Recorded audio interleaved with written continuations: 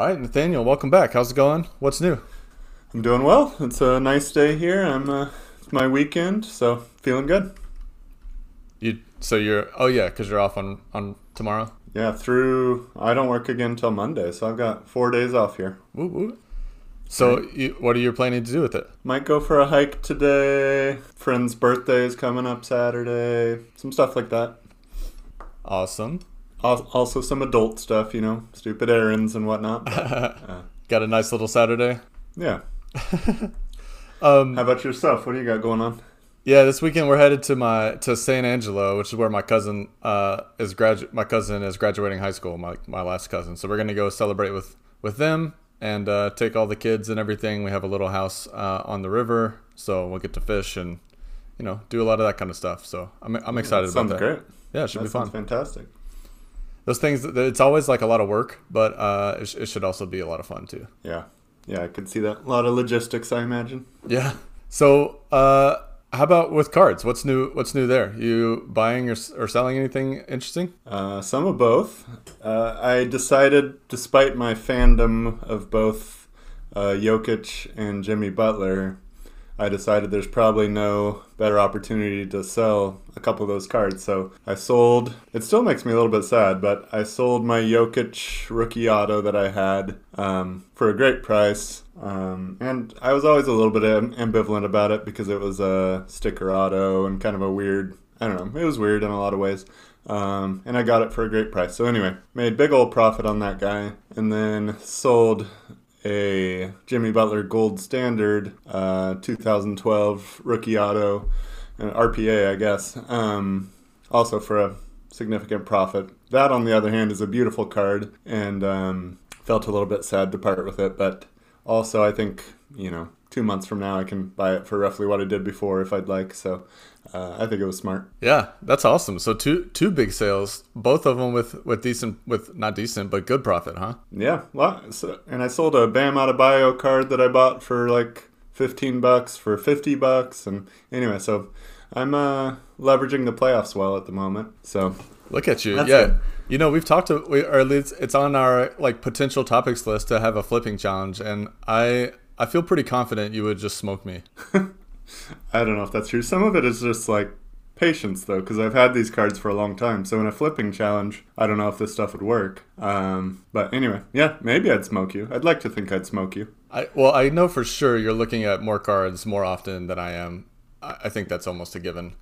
And in terms of buying, speaking of mislisting, maybe like 5 days ago, I bought a 97 Finest Jordan refractor that was very poorly listed by my friend Mr. Probstein. So anyway, then that led to, we've talked about this, leads to a whole slippery slope of me buying other stuff that hopefully can mitigate the price of the original card a little bit. But anyway, so I've got a big old, fairly expensive 7-card order that I just finalized last night. So that's mostly what I've been doing. Oh, that's exciting.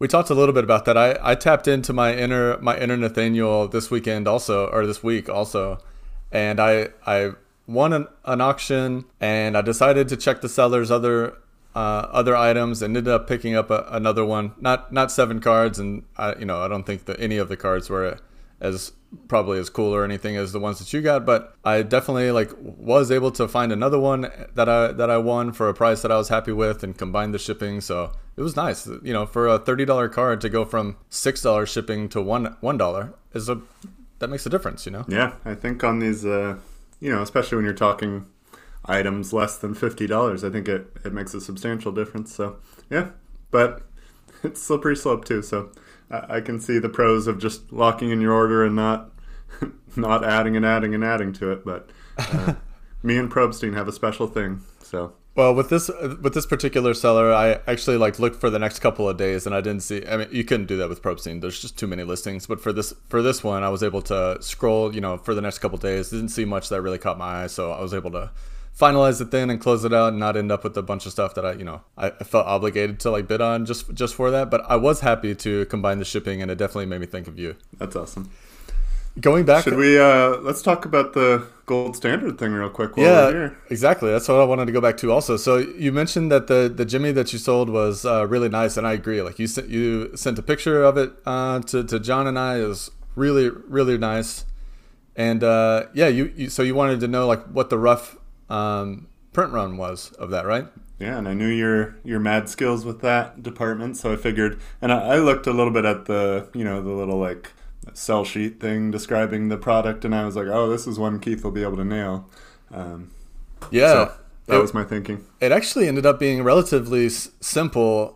And, I'm not going to say that this is 100% like accurate, but I feel extremely confident that we're right in the ballpark, and I'm pretty sure it's like exactly what we ended up with. And the calculation was actually relatively simple. So it was like the box of 2012 Gold Standard contains 4 autos and 1 memorabilia, right? The rookie autos, like the Jimmy Butler that you had, is considered an auto, and then there's a separate memorabilia like only per box.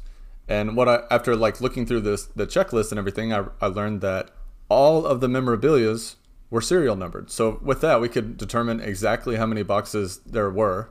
With I'm sure that there's a couple of exceptions where two memorabilias end up in a box or something like that. But whatever. So came out with the exact number of boxes there were, and then just kind of deduced from there. Like took all of the autos, right, using their serial numbered print runs and everything, and then tried to find the gap. And the only set that had autos that was not serial numbered was the rookie auto memorabilia. So it was pretty easy from there to figure it out, and we came up with about 500.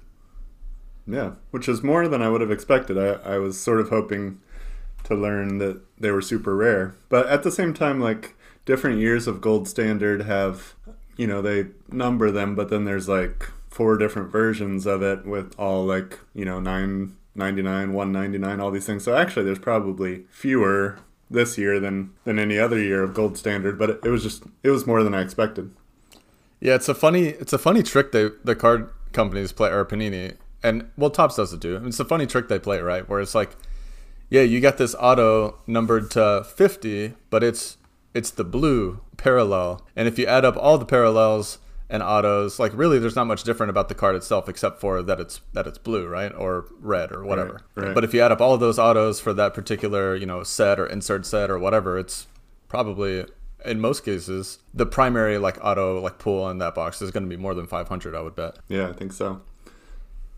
And yeah, I really like all years of Gold Standard. It's at various points I've owned several of them, and I always end up selling them for some reason, just because same kind of thing happens. Like I had a Brandon Ingram, and then the stuff happened with them last year in the playoffs, and I was just like, well, I gotta take this profit. But anyway, I do like, it's kind of my go-to for the not older, but like players from 6 to 12 years ago. I look at Gold Standard because I just think it's some nice looking stuff. Well, I'll tell you, like I said, I haven't seen it in person or anything, but you sent the pictures to us, and I agree. I think it's a beautiful card. Yeah. You got to get yourself a Dennis Smith Jr. or something. Yeah. I remember I remember a lot about it, but one thing I remember the most is like his first game, they ran a play for him pretty much off the jump, and it was like an alley-oop, and it was a big dunk and stuff. It was a really cool like way to introduce a player to the fan base, in this first NBA game. That's awesome. I was randomly, because of my little Probstein connection yesterday, I was watching a Dennis Smith Jr. auction, actually. I didn't buy it, but I was like, what am I? That's a moment when you've got to reflect on what you're doing with your life. What's interesting? Like he and like I've said this now 100 times on the podcast, but like, advanced defensive metrics are kind of tough. But he had some of the, for a guard, had one of the best like defensive box plus minus in the entire league this year. Yeah, he really reinvented himself in a way that seems like he's going to continue to be an NBA player. It's really cool. Seems like it. I'm happy for him, because there was a time when it seemed like he was going to be out of the league. So for some reason, I can't. Right now, I'm blanking on what team he plays for. Hornets now. Okay. Was the Knicks. Yeah, I remember the Knicks era, but yeah, the Hornets, for a lot of reasons, were forgettable or not memorable this year. Yeah, for sure. Well, I'll tell you, so when I was on eBay the other day poking around, and I found this seller who had this like 1969 Wes Unseld rookie, and another card, which is a Robert Swift. Was it? I think it was a Pat. Was it auto? Just an auto, but not a patch. An auto, yeah. And so my buddy that I had on the pod a while ago when I was doing the VBA thing, Pat, he's from Washington State, and we back when we met, like, was around the Robert Swift era, and we had a good time talking about him for a long time. So I sent a message to that seller, and he gave me a great deal. Yeah, I mean, from what I hear, the seller's one of the best out there. Yeah, so I'm talking about you. I really do appreciate it. I got the unsold in yesterday. It looks really cool. I made a post about it, but it's a couple of firsts for me. Like, one is I've never owned a 69 Topps or any. Honestly, I've never owned any vintage card that's other than regular sized, right? So I've never owned a tall boy anything like that. So that was really cool. And also, I think Wes Unseld is a pretty interesting story. One, well, the biggest one is winning MVP and Rookie of the Year in the same year is pretty It's only happened twice, right? I can't imagine it's happened since then. But I can't say for sure it's only happened twice. What I can say is he was the second person to do it. Wilt was the first. But I don't think it's happened since then. I'm pretty confident, but I guess I'm not 100%, but I'm pretty confident that was it.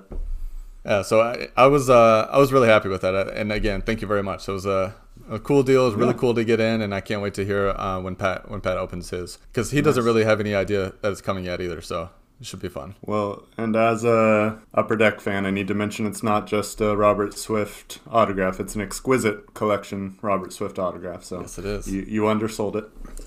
Yeah, I'm excited. It looked really cool. I'm pretty. Yeah, it was great. He strangely, like, maybe he was supposed to, but he signed right where it says exquisite. So it's like kind of really hard to see the autograph, actually. It's an interesting way it was signed, but anyway, yeah, it's really cool. I'm a little bit worried because we did all this stuff plain white envelope, and those exquisite cards are really thick, so I hope it's not lost somewhere, because it's probably pushing my luck on how thick a plain white envelope card is supposed to be. Well, I can empathize, but I will tell you, as the buyer, I'm not that concerned with it. I mean, I hope everything works out fine, but if for some reason it doesn't, I'm okay. But if you don't feel that way, let me know, and I can maybe further compensate you if needed or whatever. Oh, no, not worried about that at all, but I just don't want it to be lost in the ether somewhere. I did put your address as the return address, so maybe you'll end up with it. Okay. All right. Cool. Well, thanks a lot for that. I thought it was really cool, both for me and it's fun to send stuff to other folks sometimes. So agreed. Really appreciate it. Yeah, you're welcome. Well, do you want to get into our main topic today? Yeah, let's do it. So a couple of weeks ago, I think it was on the 5th of May, me and John had a conversation, and there was a thing that came out of that, which was basically just a question that was sort of thrown out there. Is like, I think the question at the time was like, are kabooms the next jambalaya?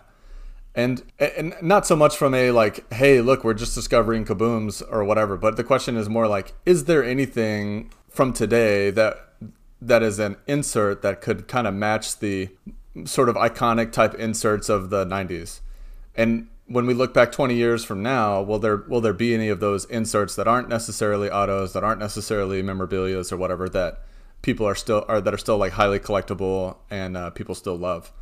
And both of us, you and I, did a bunch of work to kind of think about like what those are and everything. And I'll tell you, like, we've talked about a lot of the 90s stuff, but I don't have like that. Like, obviously you have way more knowledge, a better knowledge base on that stuff than I do. So do you want to like maybe run through some of the top inserts from the 90s that we're going to be kind of talking about and comparing to? Yeah, so there's kind of different categories as I see it. There's iconic ones that are not actually very rare, and then there's ones like you mentioned, Jambalaya, that are, that one's 1 in 720 packs or whatever.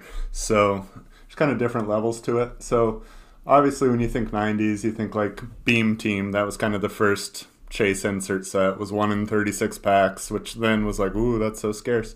And then the next year in 93 was Scoring Kings. It's probably, I don't know, that's maybe the insert set of the 90s in a lot of ways, with the lightning bolt, and it was a big set list. And then, so lots of ones like that. Then you get to 96, and there's Autographics, was kind of the first, not the first pack pulled autographs, but the first like major, like set with a bunch of names of pack pulled autographs. So, and then we get to the more kind of niche, goofy. When you think 90s, you think things like Dunkin' Go Nuts. So that's another one I would say is quite memorable from the 90s. Then there's in 99 there was Incredible. So that's the first that I know of, at least first like veteran autographs. So you've got Wilt Chamberlain, Bill Russell, and as it happens, Wilt Chamberlain died fairly soon after that. So that's rather remarkable in having a pack pulled on-card Wilt Chamberlain autograph.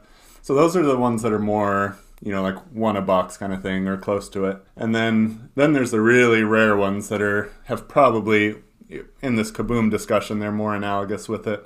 So there's stuff like from 96, a cut above. It's got the big die cut of a table saw kind of thing. Foil, shiny finish to it. There's big men on court with the die cut, kind of almost looks like graffiti writing of big men on the court in the background. 97, we get, of course, Jambalaya. Then there's a couple years, there's Platinum Portraits and what's the other one called? Heavy Metal Fusion. They're the ones that kind of have a portrait of the player with laser cut dots making their image. Those are really awesome. Then probably the rarest of all these is the 97 game jerseys. So that was the first year with I think it's the first year with game used jerseys put into packs. And there's, of course, a very few of those with Michael Jordan's autograph. I think 23 of those were made. Yep. So there's Playmakers Theater, Slam Bams were a few that came right at the end of the 90s that were serial numbered to 100. So for that reason, they're also very desired because that wasn't common for insert sets in the 90s to be serial numbered. There was, starting in 97, some of the parallels had serial numbers, but not a whole lot of inserts that way. So for me, that's not all the ones I listed, but those are some of the really iconic inserts from the 90s. And I have different opinions about different ones of those, but those are kind of where you would start. Yeah. So going back to the less rare ones, there's a few that I really like. Actually, quite a bit that I really like, and they're pretty. Not common, but pretty well known. But like I said, for me in the 90s, I wasn't really collecting basketball. Every now and then, but certainly not with any consistency. I was way bigger into baseball at that time. Can I ask, just because this kind of thing interests me, which ones do you really like from the more common ones? Yeah. So I think I do. Beam Team, yes. Scoring Kings, Intense, Hot. I do like the 95 Hot Numbers also. The lenticular. Yeah. I saw, and some of this has grown on me since. And I'll tell you what. Well, okay, I'll finish that point and then I'll make another one. So some of this has grown on me as I've been able to see more and more. Like I've said before, I don't really go to card shops that often, and most of the ones that I have around me are like relatively small, and you just don't see these things in those shops like that often. Yeah. But the more and more I get to go to the Dallas Card Show, which is pretty big, if I'm able to spend any time and move past the tables and tables and tables of, Luka Doncic base prisms or whatever, then every once in a while I get to see something like a Dunkin' Go Nuts.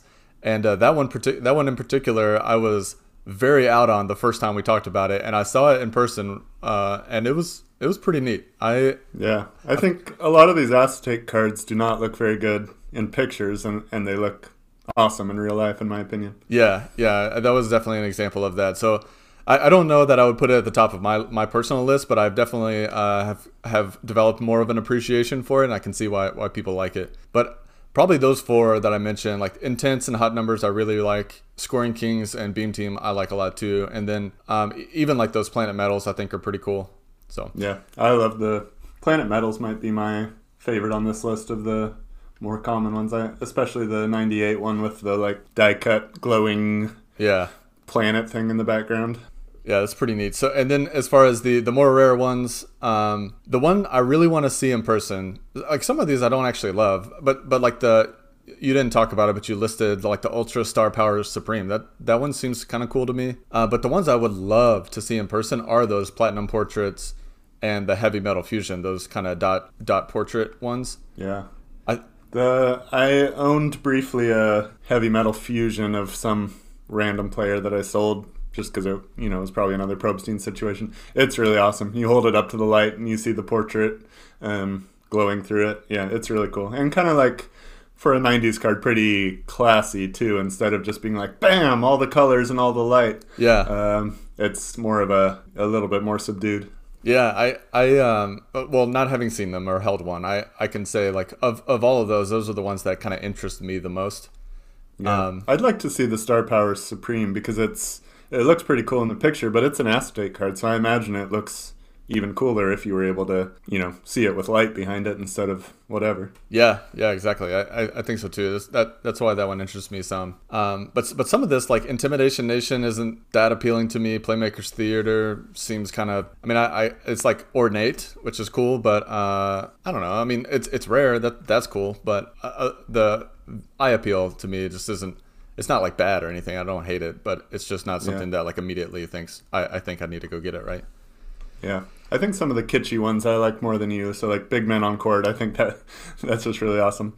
But they're unique for sure. Yeah, it's definitely one of the cool things about it. So we've hit on some of this, but what do you think like makes those highly collectible, iconic, like whatever words we want to use? Like is it just the rarity? Is it that Michael Jordan is in it? Is it something else? Like how would you like kind of break that down? Yeah, I honestly do think a lot of it is whether or not Michael Jordan was in a set. When you look back, there are other awesome inserts that have been mostly forgotten because the search for the Michael Jordan card makes the set famous.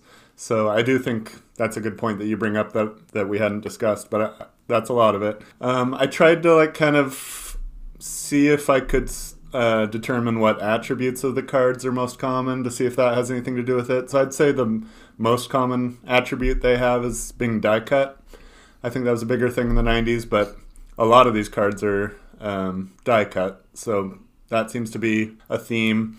A couple of them are lenticular, a few of them are acetate, a lot of them are foil, so I don't know what to take from that. It's kind of, those things can work on cards but they can work other ways too, so I don't think that it's solely based on that. One thing I thought about that we discussed yesterday is none of these cards are chromium that we're talking about. Yeah.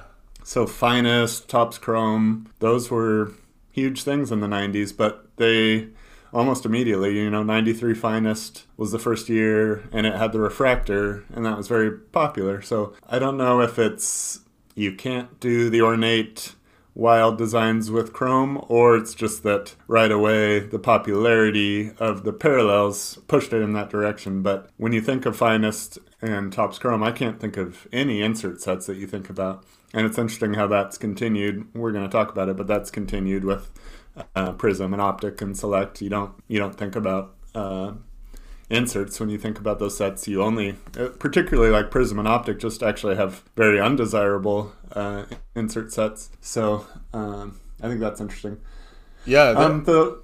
Sorry, go ahead. Yeah, I mean, I agree with that. Like, so I was looking at a lot of kind of ultra modern sets that we'll kind of compare to here in a second, or used to compare to these 90s ones in a second. But that's one thing that I kind of came up with also, like Prism, Optic, Select, Mosaic, with maybe one exception, don't have very desirable like insert sets. And also I'm not really sure, like I know that they are popular, but I'm not really, like even that, and we're not talking about autos and stuff, but I'm not even that interested in most of the autos in those sets either. So it's like all about the parallels. And I've heard, obviously you've heard people say that, but it's like, it's almost astounding like how true it actually is. A lot of time, like, wouldn't you rather have a base gold prism than the autograph gold prism? I think those are more valuable. I don't know about, I don't think I could, like, without looking it up, I don't know that I could say that there are more valuable, but that wouldn't surprise me. And I think I probably would, especially if it's a sticker auto, which most of those are, right? All of them are, yeah. I've bought a couple WNBA gold prism autograph cards recently, and I wish that they were the base card. I really do. I mean, I think do think they were cheaper because they were the sticker autograph version. Yeah. Anyway, there's a couple things that I take from this, but I think more than whether they're die cut or whatever, I think the novelty of the 90s cards is probably a lot of what gives them value, as well as the Jordan thing. So like Beam Team, that was the first Chase insert set.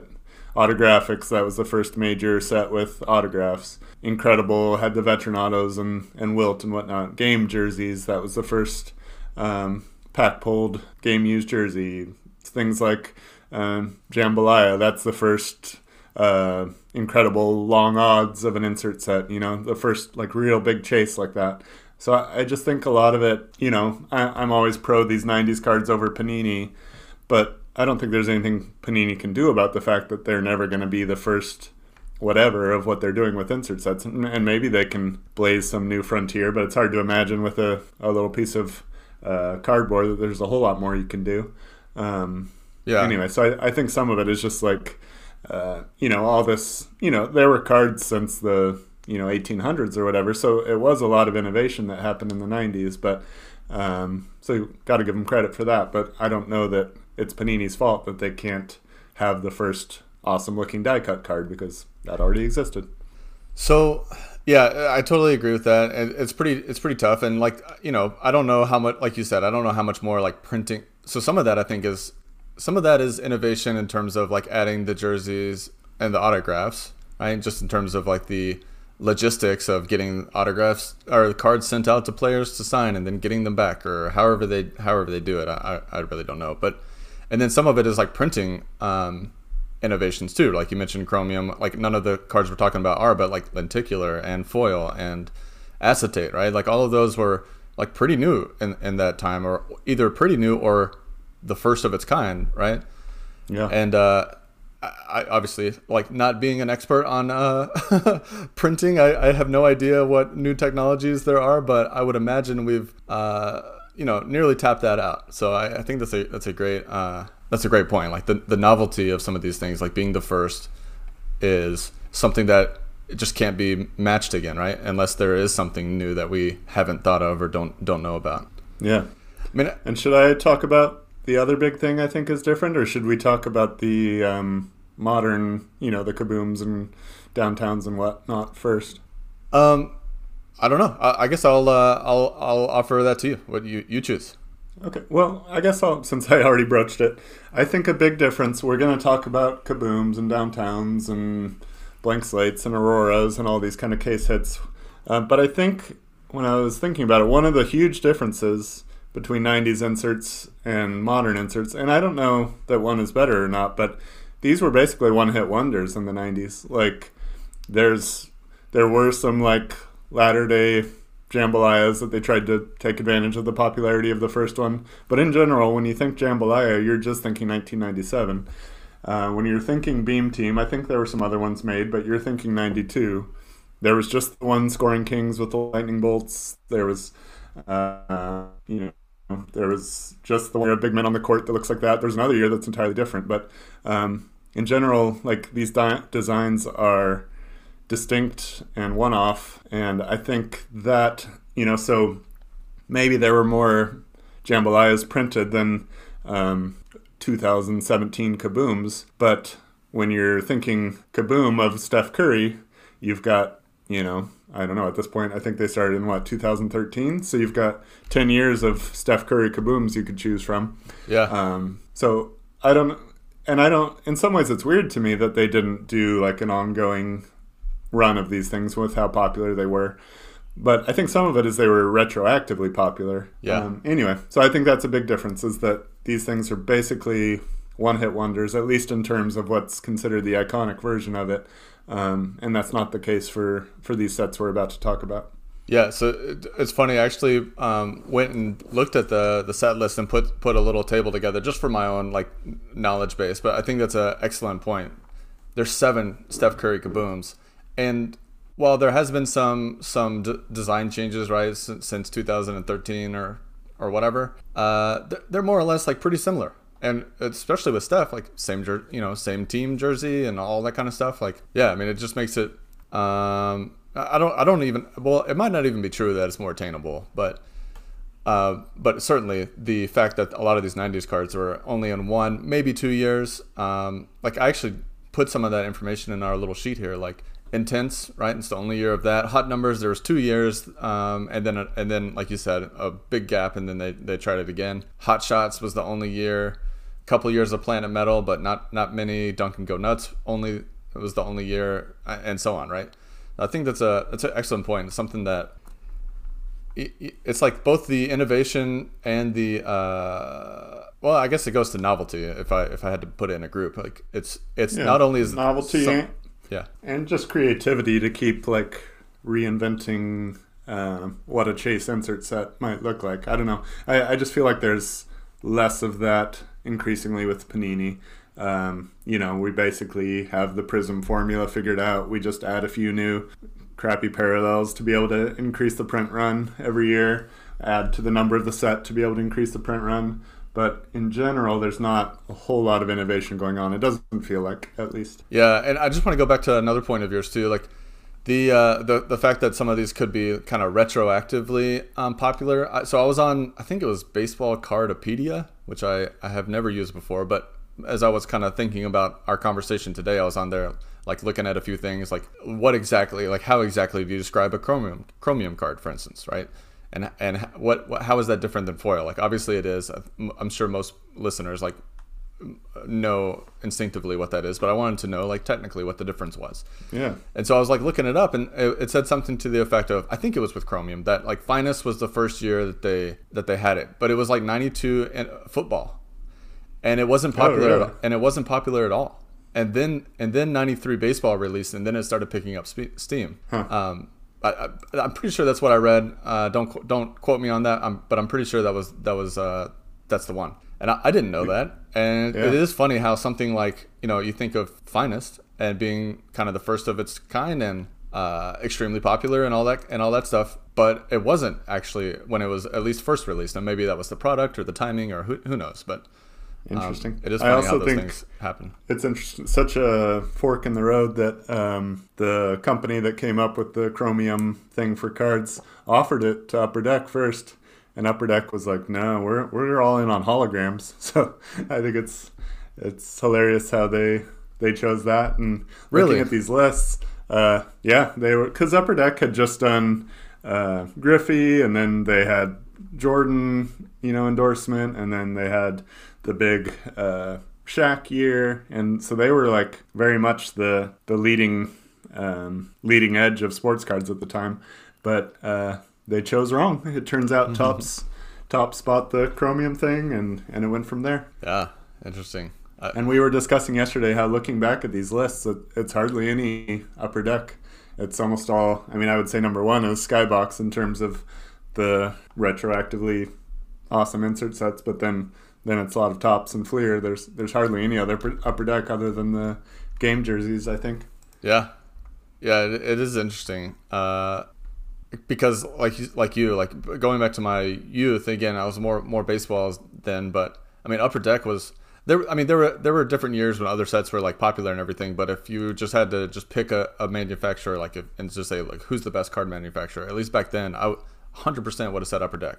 But it's funny thinking back, like it's not necessarily the way we feel about it now, at least in terms of like the kind of cards that you and I are interested in from the 90s. Yeah, for sure. So do you want to talk about you did more of the research on the modern cards. What do you have to say about those? Yeah, so I started with the more rare, like the more rare stuff, like the stuff that we would call now like short prints or super short prints or whatever, because the prompt was about Jambalaya, which, as you mentioned, was what 1 in 720 packs or something like that. Yep. And unfortunately, we don't have pack odds or any of those kinds of things. But I was looking at a bunch of different of those that I hear a lot about or have seen and think are really cool. And there's a lot. Like every single basically every single non-Prism Mosaic set has these kind of case hits or SSPs or whatever. It's almost impossible, not impossible, but it's pretty difficult to know the print run or how many there actually are and all those kinds of things. But some of the ones I came up with as sort of the leading candidates to be extremely popular still 20, 25 years from now are Downtown, right, which was first in 2016 Studio, and then Panini Cornerstones, and then now more recently 1-in-1, and then even I don't keep up with football, but I'm pretty sure they're in like is it Donruss? Or no, maybe those are I don't know. Maybe Kaboom. Maybe it's Kaboom. Maybe Kaboom is. So speaking of Kaboom, that's another one, right? That was also has changed sets. That was started in Innovation and then Excalibur and then more recently in Crown Royale. Then Stained Glass, right, from Mosaic. Well, And it used to be in Innovation, innovation, and Yeah. and then I'm not sure. I think there was a gap in it, maybe. There was, I think, I have it written down somewhere, but I think it was like a 6-year gap. It was quite a bit before they brought it back. And then a couple Court Kings ones. One of them I know is pretty popular, but also extremely expensive. And then one is, I don't know if it's as talked about as the others, but it's actually my personal favorite of all of these. So the first is the Blank Slate. I just have to guess like by the prices and everything, because yes, they are really cool and I have seen them in person and I get the appeal and all of that, but they're pretty expensive. I think it's like $1,000 plus, right, for a LeBron, for instance. So. Aren't they just in like international retail or something strange like that? They're not in hobby. I don't know. I don't know about that. I'm pretty sure they're scarce in a strange way. Anyway, go ahead. Okay, I thought I pulled some prices for Blank Slates, but maybe I didn't.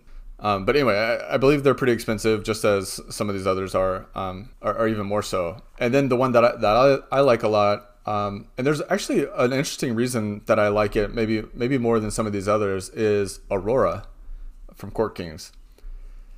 And so I kind of looked at all of those and just kind of started doing the same kind of process that you did with some of those 90s cards, right? Like what is interesting about them? And it kind of runs the gamut. One thing I noticed though was like there's no lenticular, right? Or stained glass is the only one that's really shiny per se, but downtown. Yeah, that's true. Well, not shiny. I guess shimmery. Kaboom is shiny. Kaboom is shiny. Stained glass is shimmery, if we can say it that way, maybe. But Aurora, Blank Slate, like there's not a lot of shiny there. And I don't know. I really didn't come up with anything. One thing I noticed though is something you and I've talked about a lot, like just in general with like things that catch our eye is like cool photography. And I started looking at these. I was like, all of these are silhouettes of the player, right? They're not in-game action shot, or maybe they're in-game action shots, but there's nothing else. There's no court. There's no hoop. No defender, right? It's all just like the player with a background. But then scrolling up in our document and looking at a lot of these 90s ones, it's really the same thing. It's very few. I mean, you can see like a hoop on Dunkin' Go Nuts, and Beam Team actually has a picture in the background. But otherwise, yeah, they're the same. Yeah, so I kind of thought maybe that was something to look into. Now I'm thinking maybe not. But yeah, so other than these, like first of all, I guess just in general, like what do you think about these? I have some ideas on like what makes them appealing. I think a lot of it is I have some ideas on that, but I'm curious, like what do you think of these cards? I know you're less into the the more ultra modern type stuff, but I'm not into them. They're just super expensive. So if I was going to spend that, I have more nostalgia for these things from the 90s, and in a lot of cases they would be cheaper. I guess looking through these sets, I think the new stained glass kind of sucks. Like I like the old innovation ones, but I don't think these stained glass ones really belong on this list for me. I think I do like Kaboom. To me, they're the most analogous with the 90s. They've kind of got a kitschy sort of over the top everything about them. I like the like the comic book hero sort of art to it. Yeah. I like that it's art. Like it's not pictures of the players necessarily. It's art. I think that's cool and unique. I like the idea of downtown. The implementation of them. A lot of times I'm like, well, you put a bridge and a river with Damian Lillard, so I guess that's Portland. But it's not as distinct as I would like it to be. So I don't know. I kind of like the idea of downtown, but I don't think they quite nail it for me. Agree. Blank Slate, I guess, kind of is analogous to me to the like Platinum Portraits kind of thing. It's sort of just a classy sort of card. I don't know that I want to pay $1,000 for what's basically a canvas look with a picture of a player. That's about all there is to it, but it is a good idea. I'm just not sure. Nothing is different about it from year to year. And then I think I like Aurora, but I'm not as into it as you. It's just like kind of a big splash of color, but I'm not sure what. I don't know what it has to do with basketball necessarily, or what's really different from year to year. From this list, I guess. I'll tell you, like, what, oh, sorry, I'll let you go ahead. I was just going to say, from the list, I guess Kaboom is my favorite. And then maybe selectively, if I happen to have one that connected with me, I could see Downtown being something I'm into. But in general, when I've looked at particular cards, I'm kind of like, well, I don't know. I think I like that. Yeah, so I agree with a lot of your points. Like, one, the Kaboom thing. I mean, I definitely see why they're popular and exciting. Like you said, it's kind of the art rather than just the photo is pretty cool. The it's nice and shiny. It's got these like big starbursts and everything. Like it's a cool card for sure. Stained Glass is my least favorite also of these. If they did something to like actually make it like maybe like acetate or some kind of something to make it more like the innovation ones are. Yeah.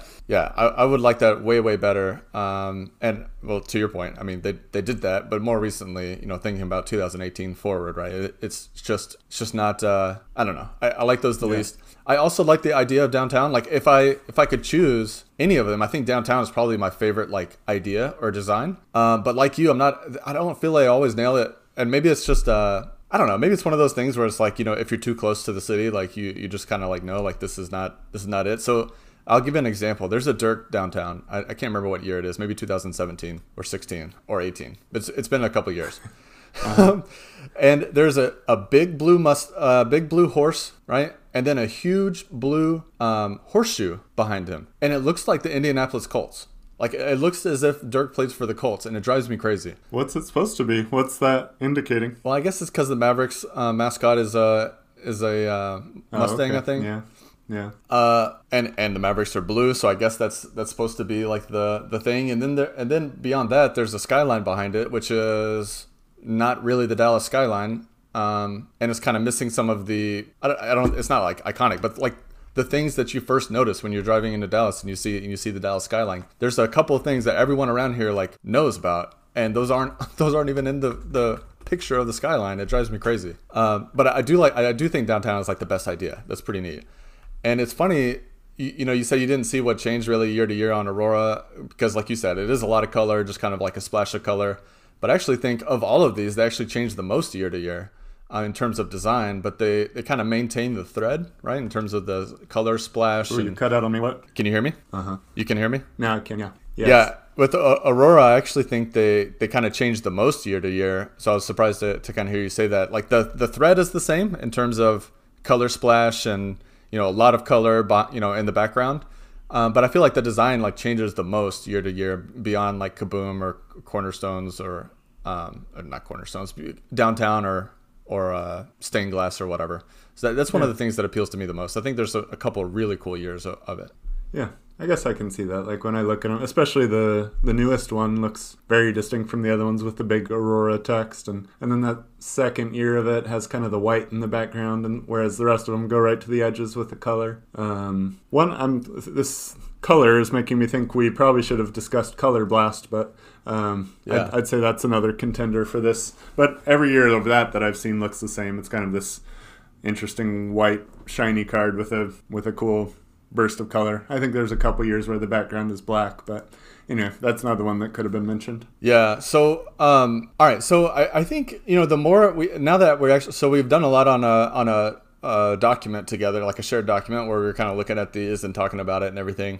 I think the more I think about it, the more I think like these ultra rare ones, right, the super short prints and stuff, will probably maintain. Like again, I'm not a big fan of the stained glass. I'd be surprised if that like continues to be like as revered. But these others I really like. Plus the Color Blast and some of the other like really case hit type ones, I think will certainly maintain their value and everything.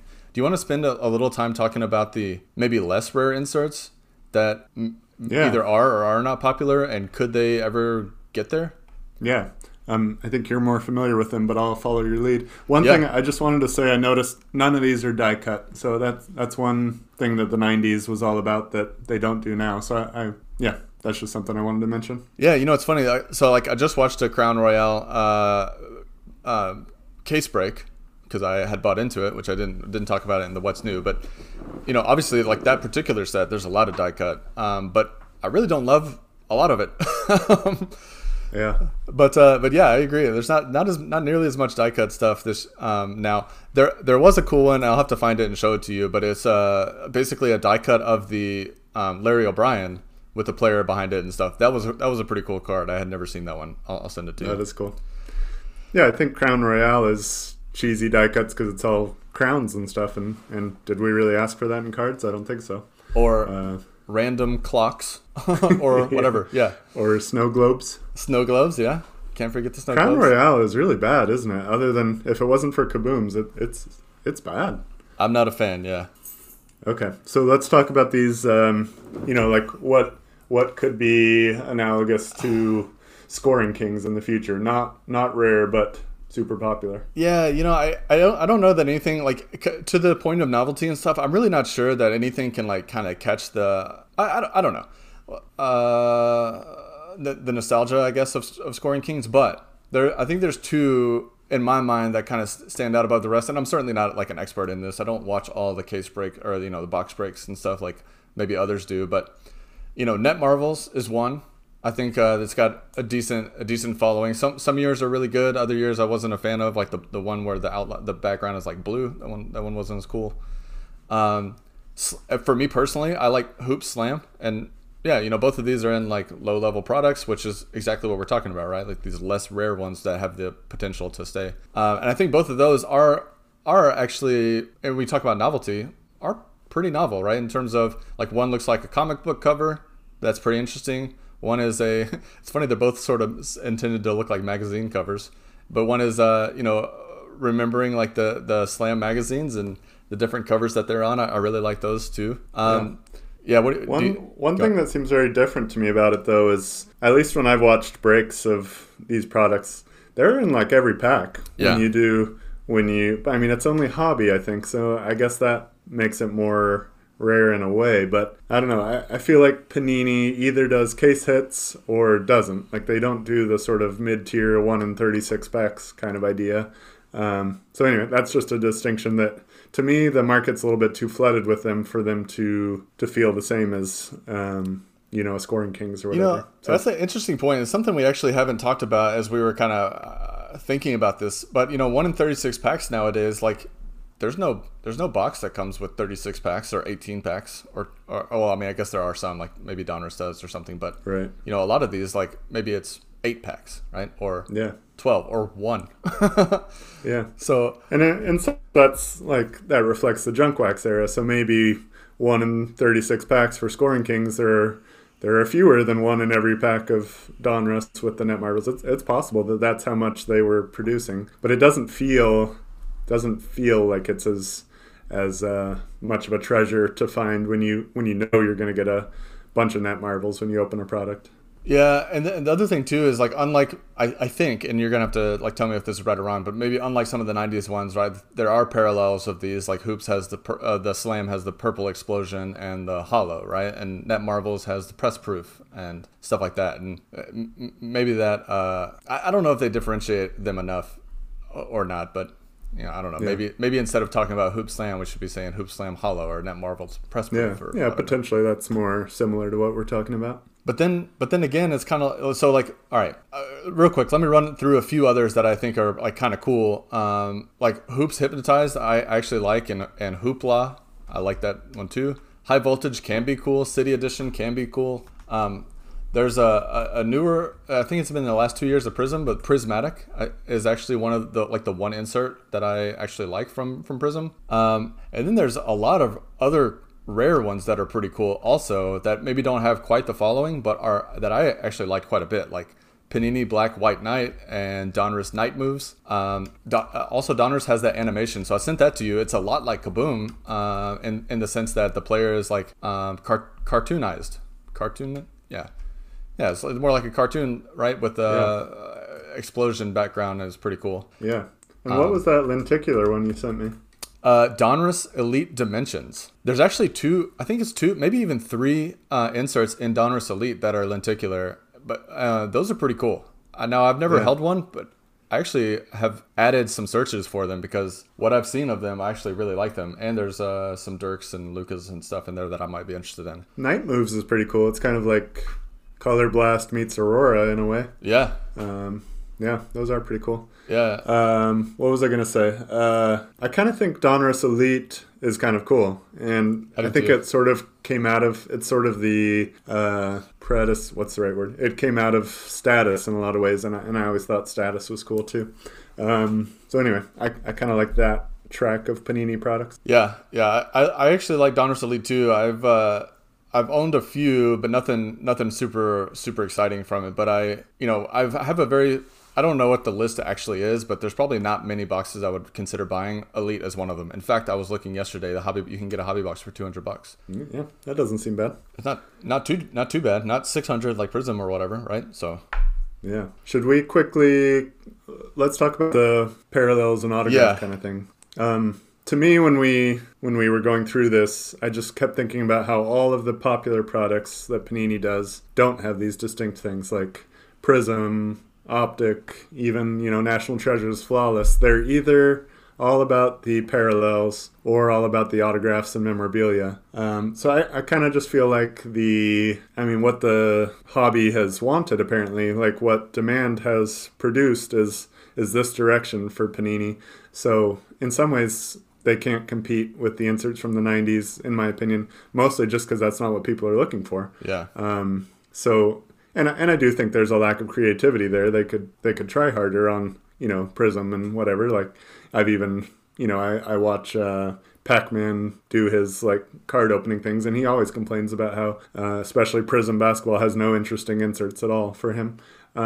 So I think they could try harder, but I do think a lot of it is market driven, that parallels for whatever reason are probably the most popular thing out there, followed by autographs and RPA kind of things. So I think it's just sort of choked out the insert market in general. Yeah, I agree. And I also think, like, if you combine that with your earlier comment, I think there's something there about the fact that a lot of these are, that are chromium cards. Maybe it's more difficult to get many multiple colors on them, or that look really good, or something.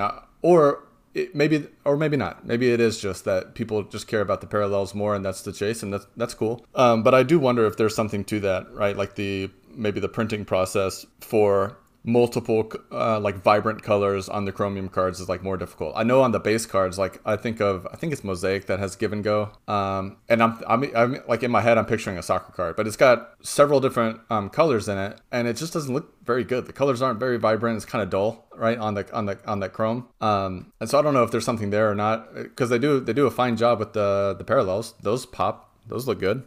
So anyway, I don't know if it's that. And the other thing I was thinking too, like you're talking about parallels kind of choking out inserts, both in terms of maybe popularity and chaseability. Maybe it's the rainbow aspect or what, but I think it's not just in the sense that it's like more desired, but that they're rare now, right? Like, so you can point to a serial numbered parallel to 50 or 149 or 75, right, and say like, this is a rare card. It's cool to get, right? It's fun to get a rare card. And a lot of these that we're talking about, one, aren't serial numbered, and especially like the more, the less super rare ones, more common type inserts, those aren't going to be serial numbered. And so like generally they're just like inserts. Okay, sorry, let me get back to my point. Inserts used to be the rare thing in most sets, right? Like especially before autos and before parallels became huge. Like, yes, there were parallels in the 90s and there were autos eventually in the 90s and game use and all that stuff. But for especially the earlier years, like the Beam Team and stuff like that, inserts were the thing that you would chase. That was the rare thing, right? Yeah.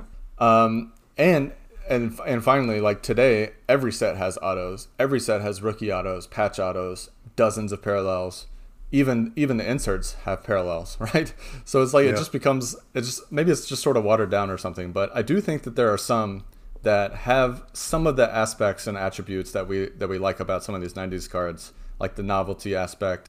It is tough to compete with the like one-hit wonders because, and I totally get it from a business sense, but yeah, if Kaboom is popular, they're going to make it 15 years in a row, right? Yeah. So yeah, I think it makes sense. And I do, after talking through this, I do think maybe Kaboom is a thing that I'm a little bit interested in. I do think the players they choose are weird. To me, like, thematically, Kaboom goes with a dunk. So why is Chris Paul in Kaboom sets? I don't know. But anyway, I do think they choose strangely sometimes with Kaboom.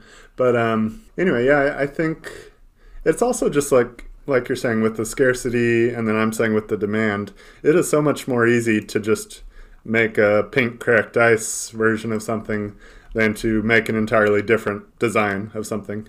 So I get it when these parallels are so popular. That is a lot easier and doesn't require a new employee to graphic design. So I get how you would be pushed in that direction. So I get annoyed by Panini, but I also get, it seems to me that people prefer the parallels, so why would you not do that? Yeah, it's funny. So I think you made a great point too on like the players they choose, and I don't have I can't remember the example. I don't have it in front of me, but one thing that I think that actually kind of waters some of these downs is the insistence of including. Oh, I found it. Okay, I found the example. Is the insistence on including rookies in these sets. Like yeah. I get it, and I can see why like people want to chase the Zion Williamson Kaboom, right? So that's 2019. Zion had a Kaboom, and Ja had a Kaboom, but who else had one? Jarrett Culver. RJ Barrett. Oh, RJ Barrett, yeah. Right? Yeah. DeAndre Hunter, Kobe White, Cam Reddish, right? Like I don't understand the insistence to like include rookies before they've done anything. I do understand it. I totally understand yeah. it. But retroactively, it kind of sucks. Exactly. Kobe White obviously should have a Kaboom. Otherwise, I get your point. Yeah. All right. All right, I think you got to go, right? I do. I think we had a good conversation here. I think we figured it all out. I think so too. Sorry, I didn't mean to like totally cut us off. But do you have any final points you want to make on this? Any ideas? Like, is it possible that some of these can stand the test of time, like some of these '90s sets do?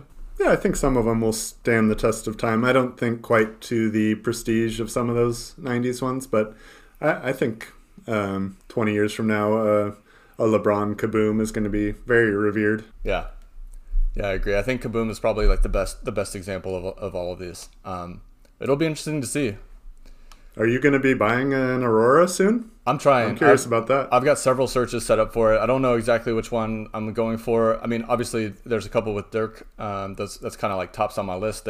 They're a little expensive. I haven't quite got myself there yet, but it is 100% on my buy list, which is another topic that hopefully we'll get to talk about sometime soon. Quick, one more thing. Is there a year you like the best? There are a few years I like a lot, although I don't know that I can tell you exactly what years they are right now. I think 2017 is a really cool one. 2019 is pretty cool also. Not a huge fan of 2018. And then this year's I don't like at all. But okay. 17 and 19 are probably my two favorites, I think. Okay, cool.